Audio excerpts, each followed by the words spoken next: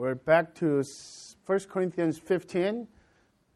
Last Sunday, we actually covered verse 12 through 20. But we'll actually pick up verses 20, starting with 20 again, because that verse is actually a hinging point, and to verses 28. Here's a little recap and background.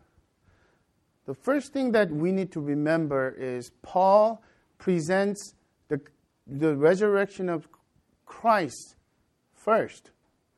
And not only evidence, but as the introduction of the entire doctrine of resurrection of the believers as well.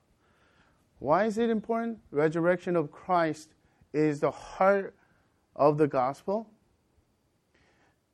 Christ's resurrection is validation, God's validation of Christ's atoning work on the cross, that He actually substituted in our place to pay the penalty of our sin.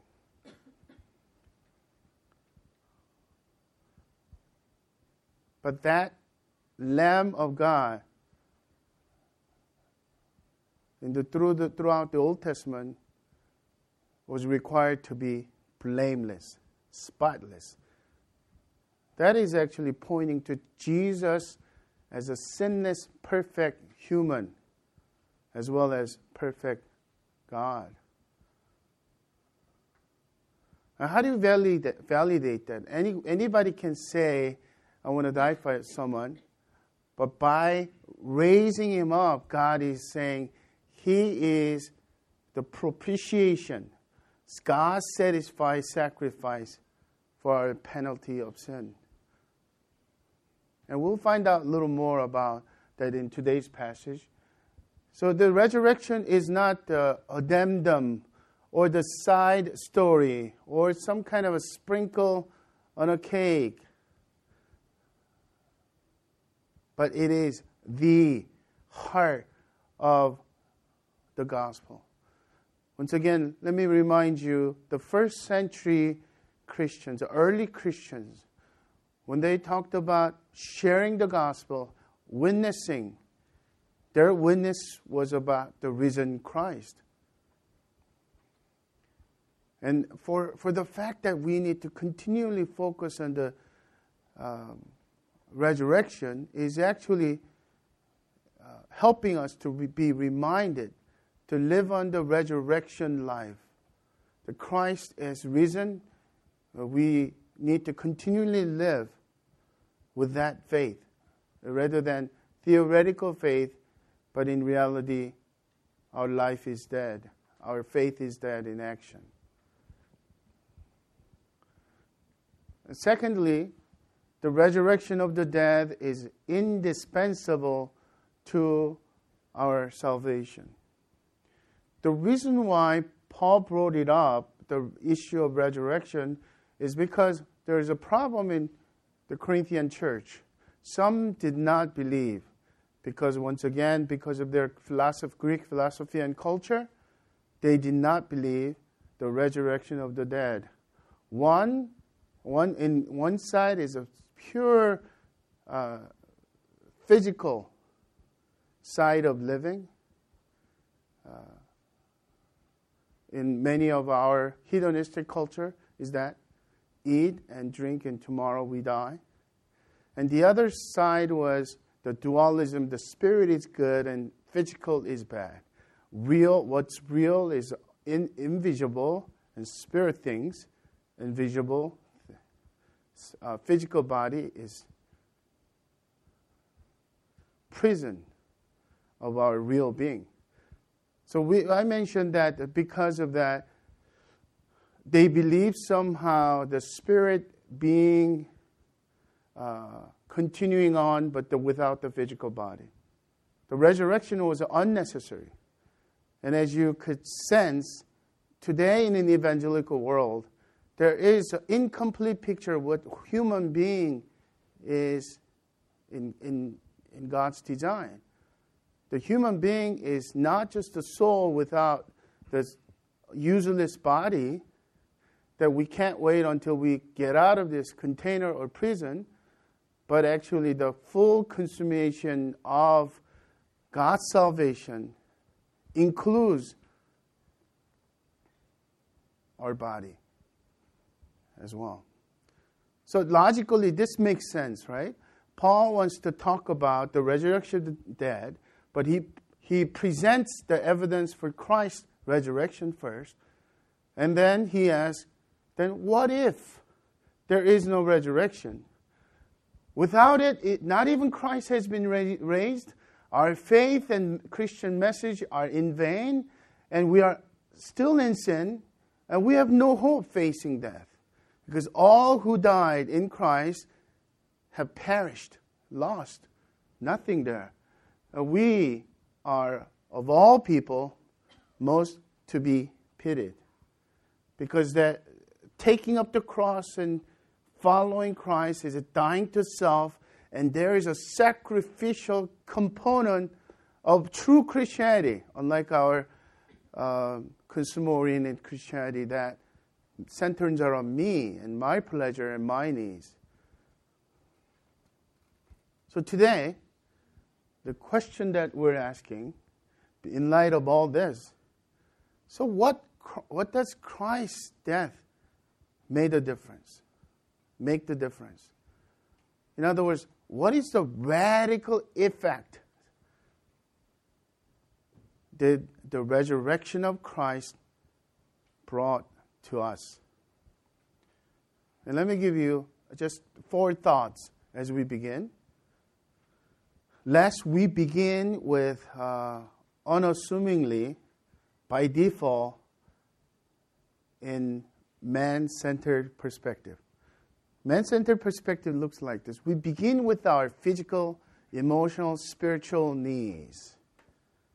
Man, human beings, and our needs. Rather than God's purpose and God's glory. So what happens is, anything that doesn't apply to me, we block out. So 4th thought is this. The Christ resurrection is much more than about our resurrection only. The scale is huge, eternal, boundless. So in that thought, here's the first radical effect. The resurrection has the radical effect on us as the first fruits of all who died in Christ. He makes that link. That's why the verse 20 is the hinging point. Verse 20, but in fact, Christ has been raised from the dead, the first fruits of those who have fallen asleep. Romans 8, verse 11, Paul puts it in the other way, as if the spirit of him who raised Jesus from the dead dwells in you, all New Testament believers, because of the new covenant, Holy Spirit resides in us. He who raised Christ Jesus from the dead will also give life to your mortal bodies through his Spirit who dwells in you. I'm a city boy, and many of you, like me, have no idea what farming looks like. Some of you do into a little gardening.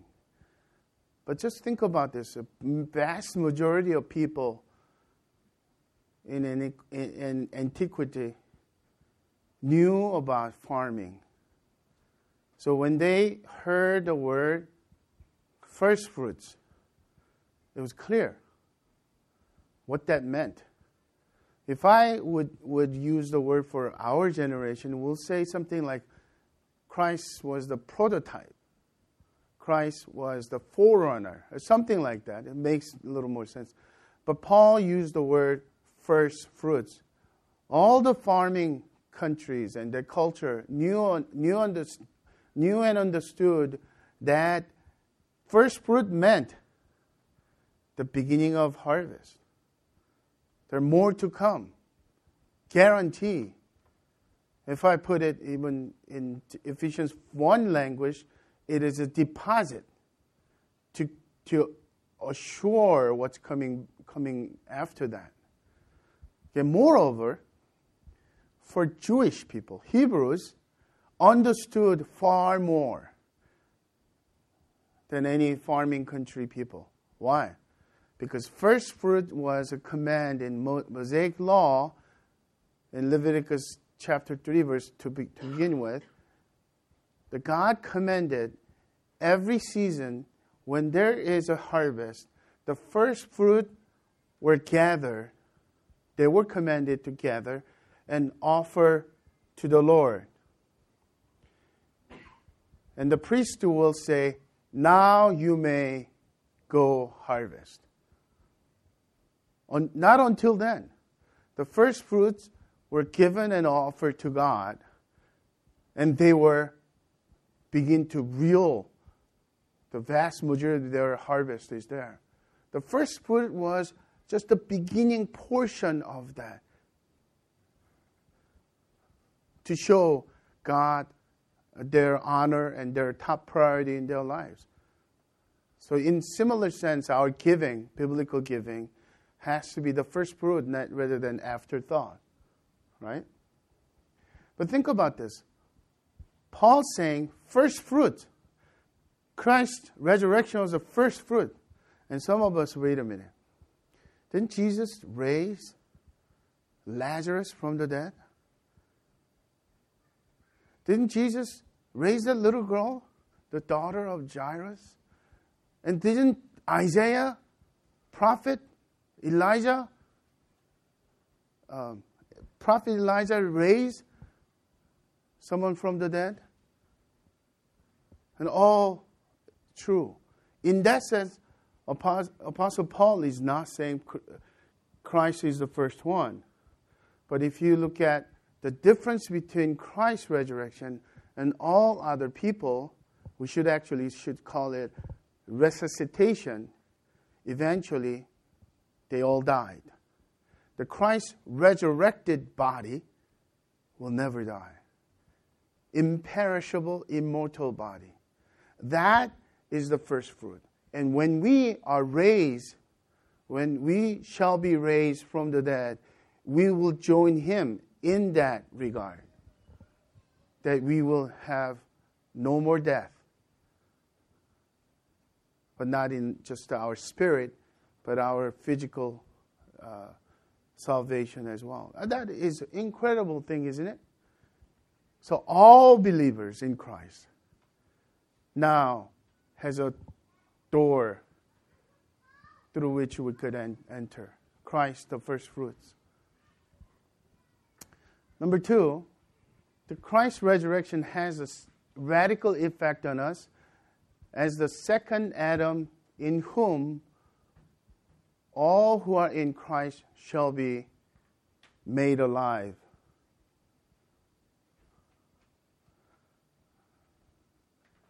Verse 21. These 3 verses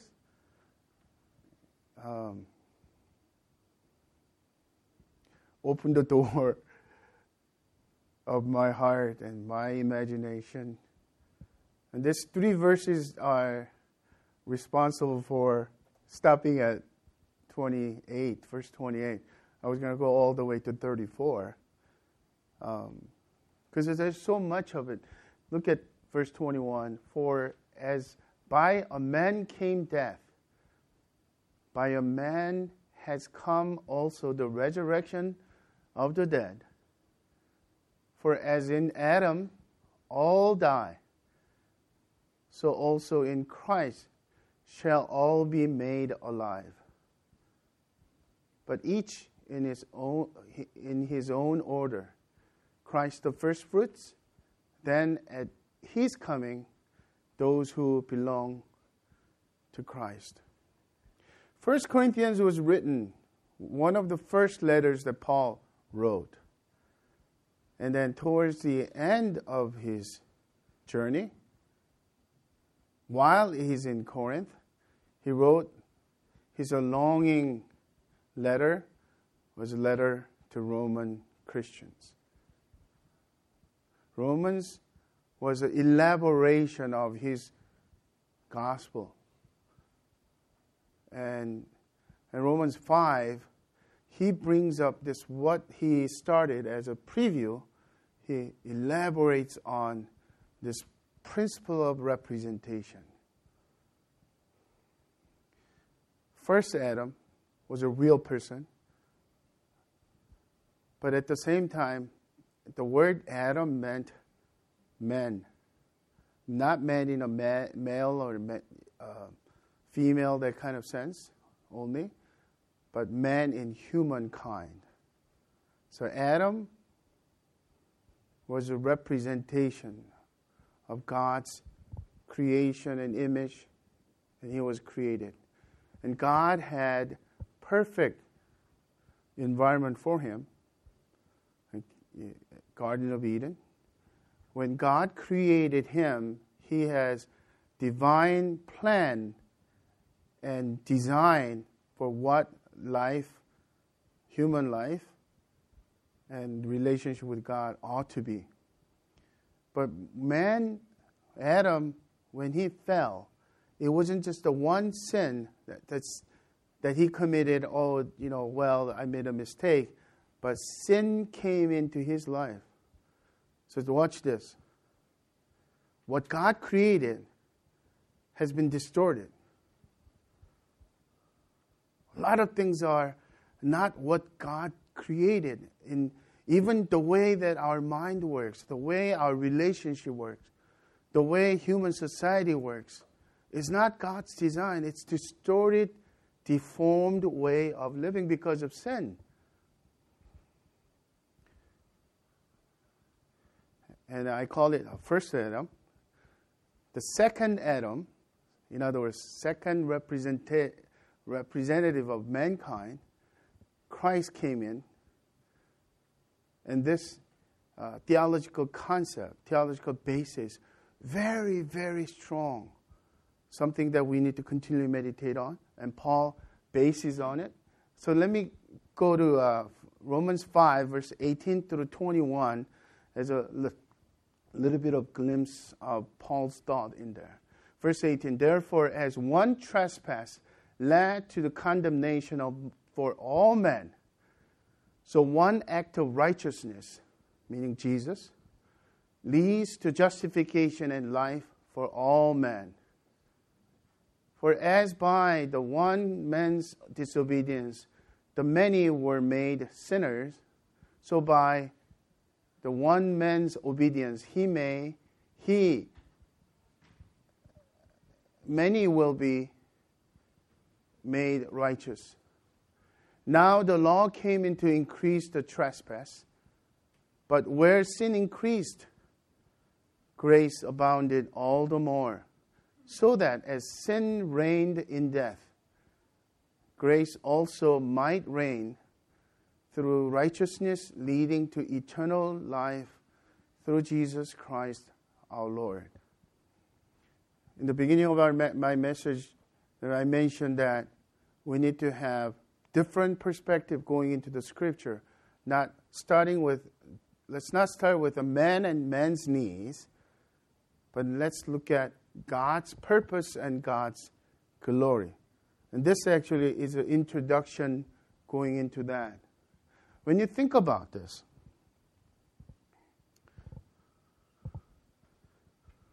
some of you growing up heard this, and some of you kind of ignore these theological words. But it is really true, no matter how you put it.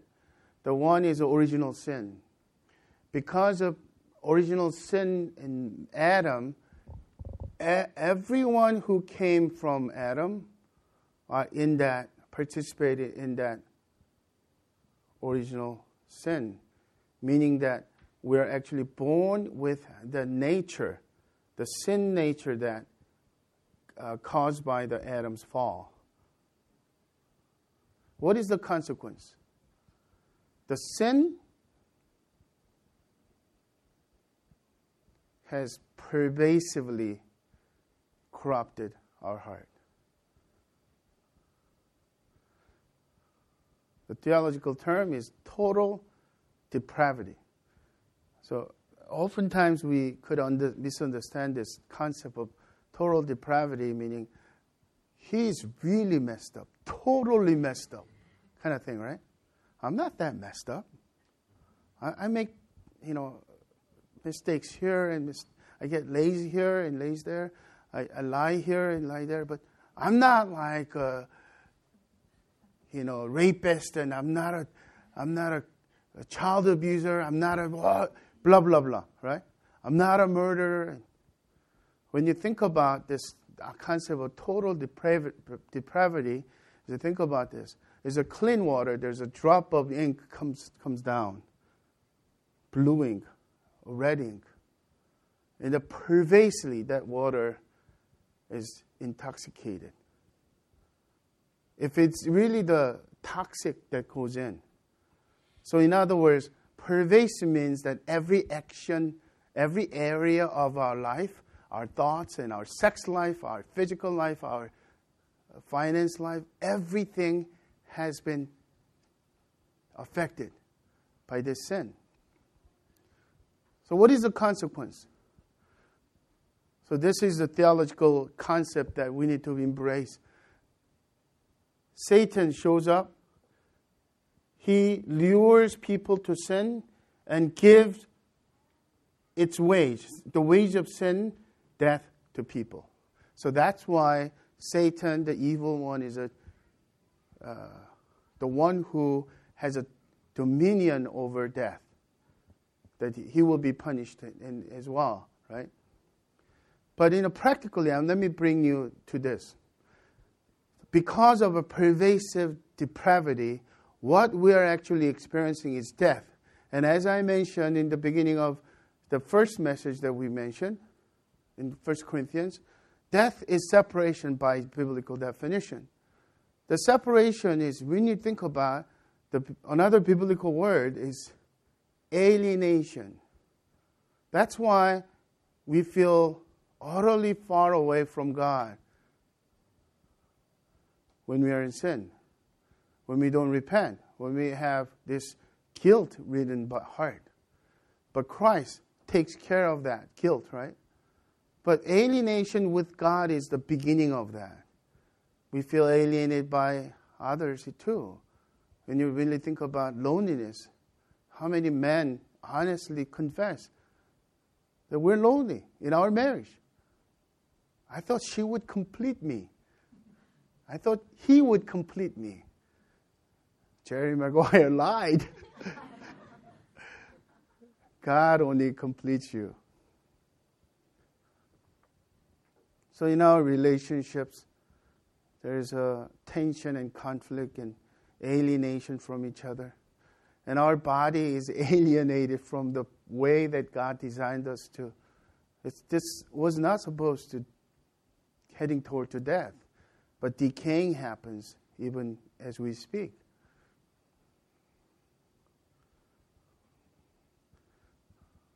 And Christ came. From Adam to Moses, as the law reveals rather than brings people to salvation, because the original sin and sin nature made impossible for people to reach the salvation by keeping the law. Incapable, right? So Adam and Moses, there's a death. And then Christ came by grace alone and through faith alone in Christ alone, has brought this eternal life, resurrected life, that everything made all new. You are new creation. And at this point, if you're really thinking about through these things, the obvious question will come up, which is so popular in our culture. Well, Adam was the one person who brought the death to everyone. And Christ was the one person who brought life to everyone. Why can't everyone be saved and be happy? Why do we have to believe in Christ? Well, all roads, head toward to the Rome. So maybe it doesn't matter. My non-Christian friends is a Hindu guy or the Muslim guy or gal. Maybe the moral person law-abiding person in Orange County can be saved too, maybe saved too. That's actually critical thought, but good thought. The theological answer, encouragement is always that. Don't stop there. Take few steps further. Check this out, okay? Everyone who are born as a human being are under and in Adam. The original sin, total depravity, and death as its wage. But where is the life? The life is in not the first Adam, second Adam, in Christ. Where is the life? Not in first Adam, but the second Adam. By grace through faith in Christ alone means that we have to repent and believe in Christ, and those who belong to Christ are in Christ. First chapter of Ephesians, when Paul expounds this spiritual blessing, every blessing, you might want to circle how many in Christ, in Him, in His Son. The preposition "in" is there. So many of them. So some of the theologians popularize this. When you sign "in Christ," that means so much. In Christ, Paul. In Christ means that you are in the life of Christ. Okay, what if you choose to remain in Adam? Same problem. Sin, Satan, total depravity, and wage of sin is death. Spiritual death, physical death, and eternal death happens. But because of Christ's resurrection, Christ was a new beginning, new prototype of mankind, second Adam. Whoever belongs to Christ, whoever is in Christ, has life. Not because you are better than person over there. This is God's wisdom and God's mercy and God's grace, abundant grace for us through resurrection. So when you think about in this perspective, our salvation is much in a greater scale. So it's not just because I believe in Christ, I start praying and God giving me these gifts, physical. I became wealthy and my business has been really successful because Christ is my Lord now. Much more than that is actually we need to think about, because the alienation from God and with God is gone. Now actually walk with the Almighty God. I call Him Abba, Father. For eternity, Christ will be my co-heirs. And because the work of the Holy Spirit as a deposit in my spirit, I begin to experience freedom from the power of sin, the alienation that sin created. So my relationships are being restored with my wife and my husband. And that's why, let me be honest with you. I have a little motto in my journal that I wrote in my relatively young days, right before Kate showed up in my life. And I wrote, the validity of my public ministry is on the countenance of my wife. Don't get me wrong. I am not responsible for her happiness. I don't complete her, and she complains that Paul doesn't meet my need. So, I'm messed up. I confess, right? But I'm talking about it. Whatever I think is spiritual, true spirituality happens, must start in my intimate relationship with my wife. Her countenance is the testimony of my spirituality. So I confess. I come short. I'm a sinner who needs God's mercy. And every day I fail. Even if I have a good intention, I fail. But Christ lives in me. I'm a new creation. I continually die to sin, the old self who lives in, who's under the reign of Adam, and goes to the reign of Christ. And I experience new life, renewal, revival. Not because of the efforts. So for those of you who have any kind of struggles because of this alienation,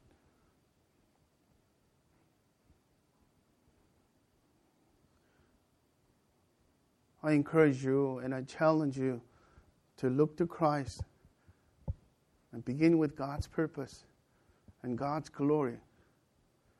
Seek first His kingdom, His reign, and His rule. Then all these things, He will add it unto you, including materialistic blessings as well. But if you surrender your heart, then you will experience, I guarantee, the things that you could not have done in terms of restoring, renewing your marriage will begin to happen right here. And that is the gospel that we need to live out. In your marriage, in your relationship with your sons and daughters, in your fathers, your dad and your moms, or your broken friendships. Not all it will be restored until the heaven things will be imperfect. The power of resurrected Christ will take you in another level of life. And I honestly ask you, do you see that? Do you believe that? Do you know that you belong to Christ? Do you know that your life and faith has to be congruent? Then don't live as if you're living under the reign of first Adam.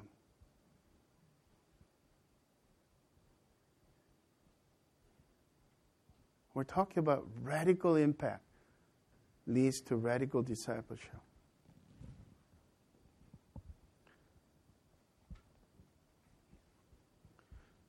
Number 3, Christ's resurrection has the radical effect on us as the Lord of all, who won the victory over all His enemies for the kingdom of God. This is the bigger scale and bigger scope, the beyond our own resurrection, upcoming resurrection. Verse 24. By the way, did you see this?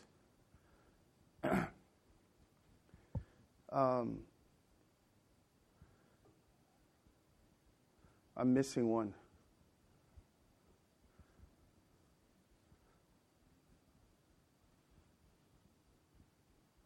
I'm sorry. Verse 24, I'm sorry.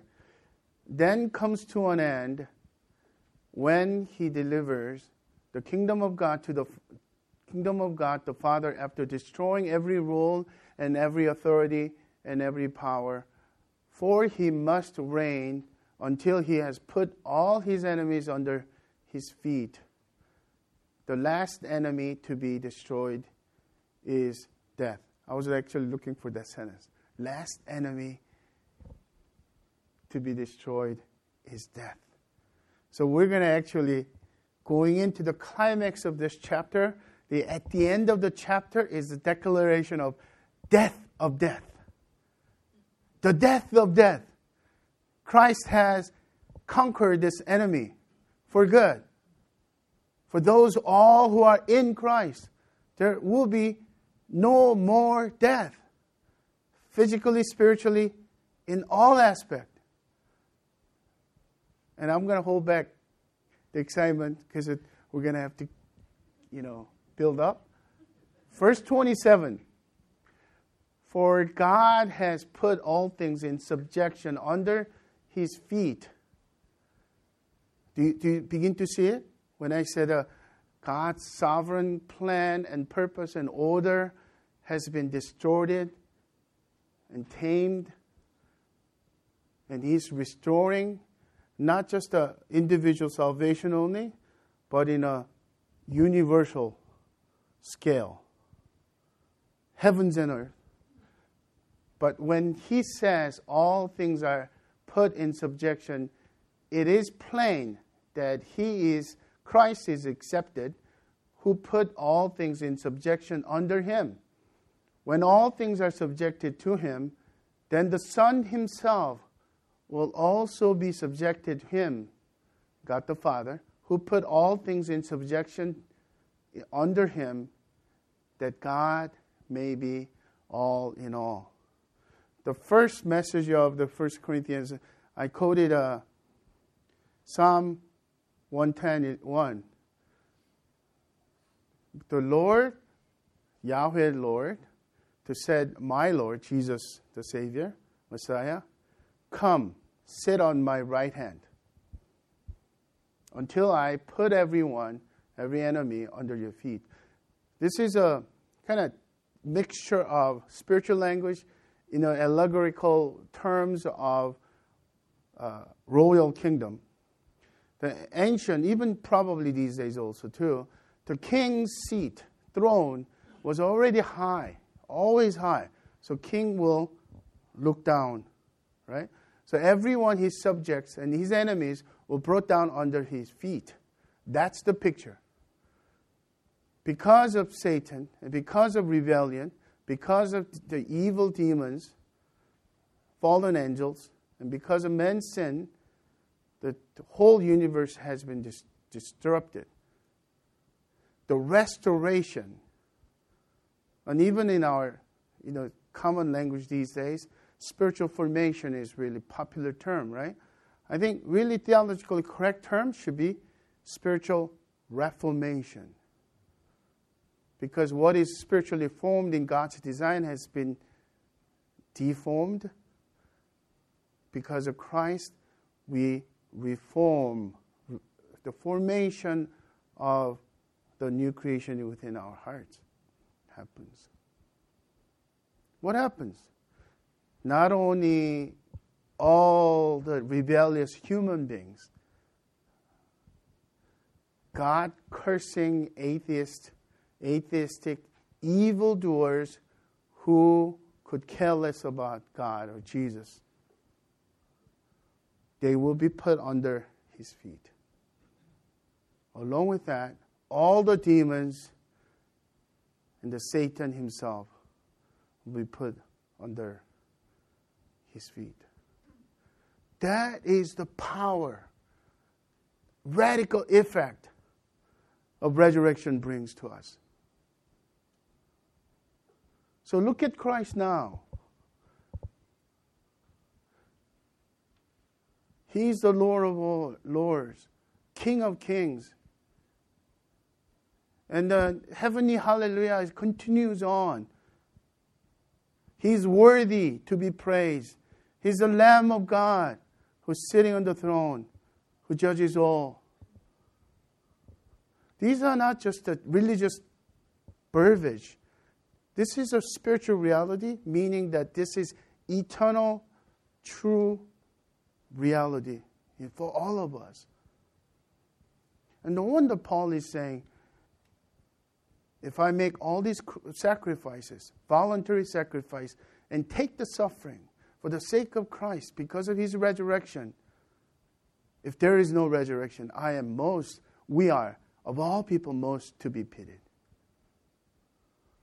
So now, rather than thinking about people who are going into mission field and who are actually volunteering to community development, who are actually working with the poor, who are actually giving large, significant amount of their life, I mean their time and their money.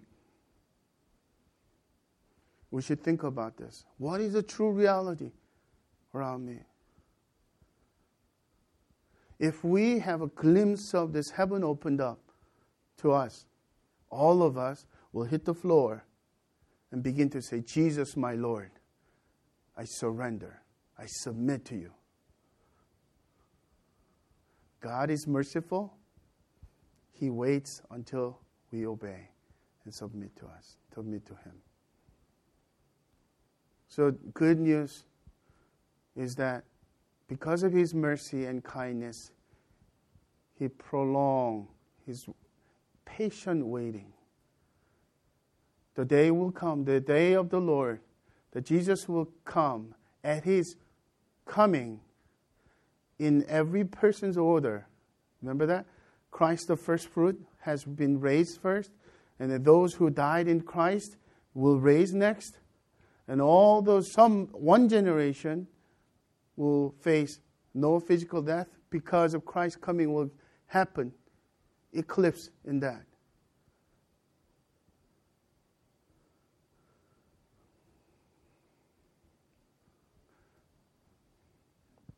Let me bring you home with this. The really holy, radical, true spirituality emerges out of the right thoughts of God, thoughts about God, and right thoughts about our salvation. So instead of setting aside, oh, doctrine is a little bit too hard for me, too heady for me.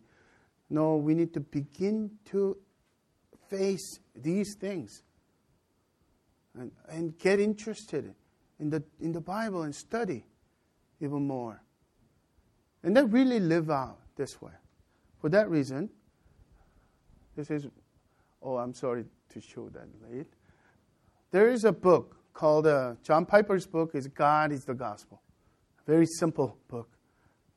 But it is really exciting. And I'm going to conclude my message with the excerpt from his book, God is the Gospel. By the way, one thing I admire John Piper is he's living it out. What he's saying to service unto the Lord. So any book that I mention is actually, you could go to his website and read it free. PDF file. It's kind of burdensome to scroll down, but you could actually read it if you really want to. And if you really like it, there are a few books that I started doing that because maybe I'll just read a few chapters. And I liked it so much, I actually bought the hard copy. I don't get any loyalties from there, right? So I conclude with this. The best news, Piper writes, of the Christian gospel is that the supremely glorious creator of the universe has acted in Jesus Christ's death and resurrection to remove every obstacle between us and Himself, so that we may find everlasting joy in seeing and savoring His infinite beauty.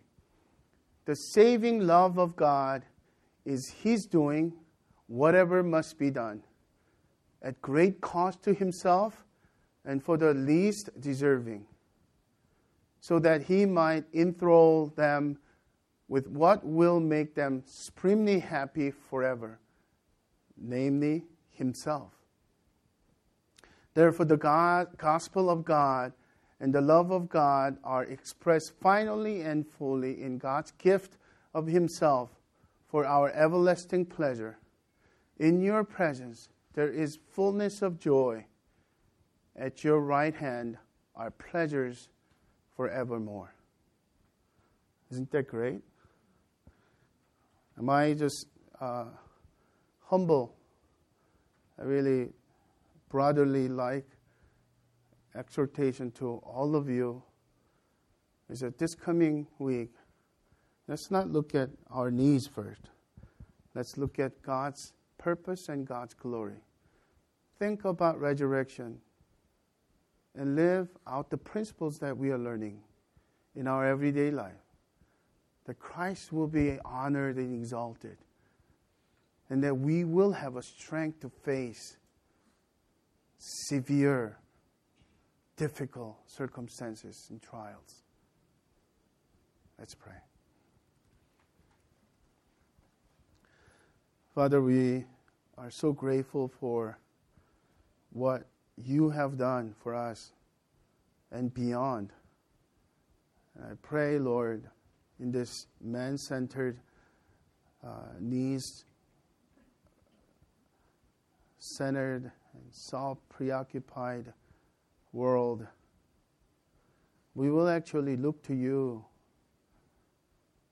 and look to the greatness of your purpose and plan and your character, attributes.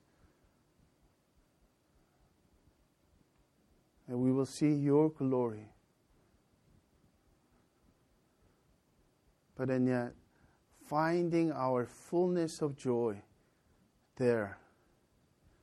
As Jesus, you asserted that when we seek first the kingdom of God, and everything that we need will be added unto us. So you are our most treasured joy, Lord Jesus. Be glorified in our hearts, in our families, in our church, and make us people who have this good news of resurrection God and resurrection gospel. We pray all these things in the name of the Father, of the Son, of the Holy Spirit. Amen.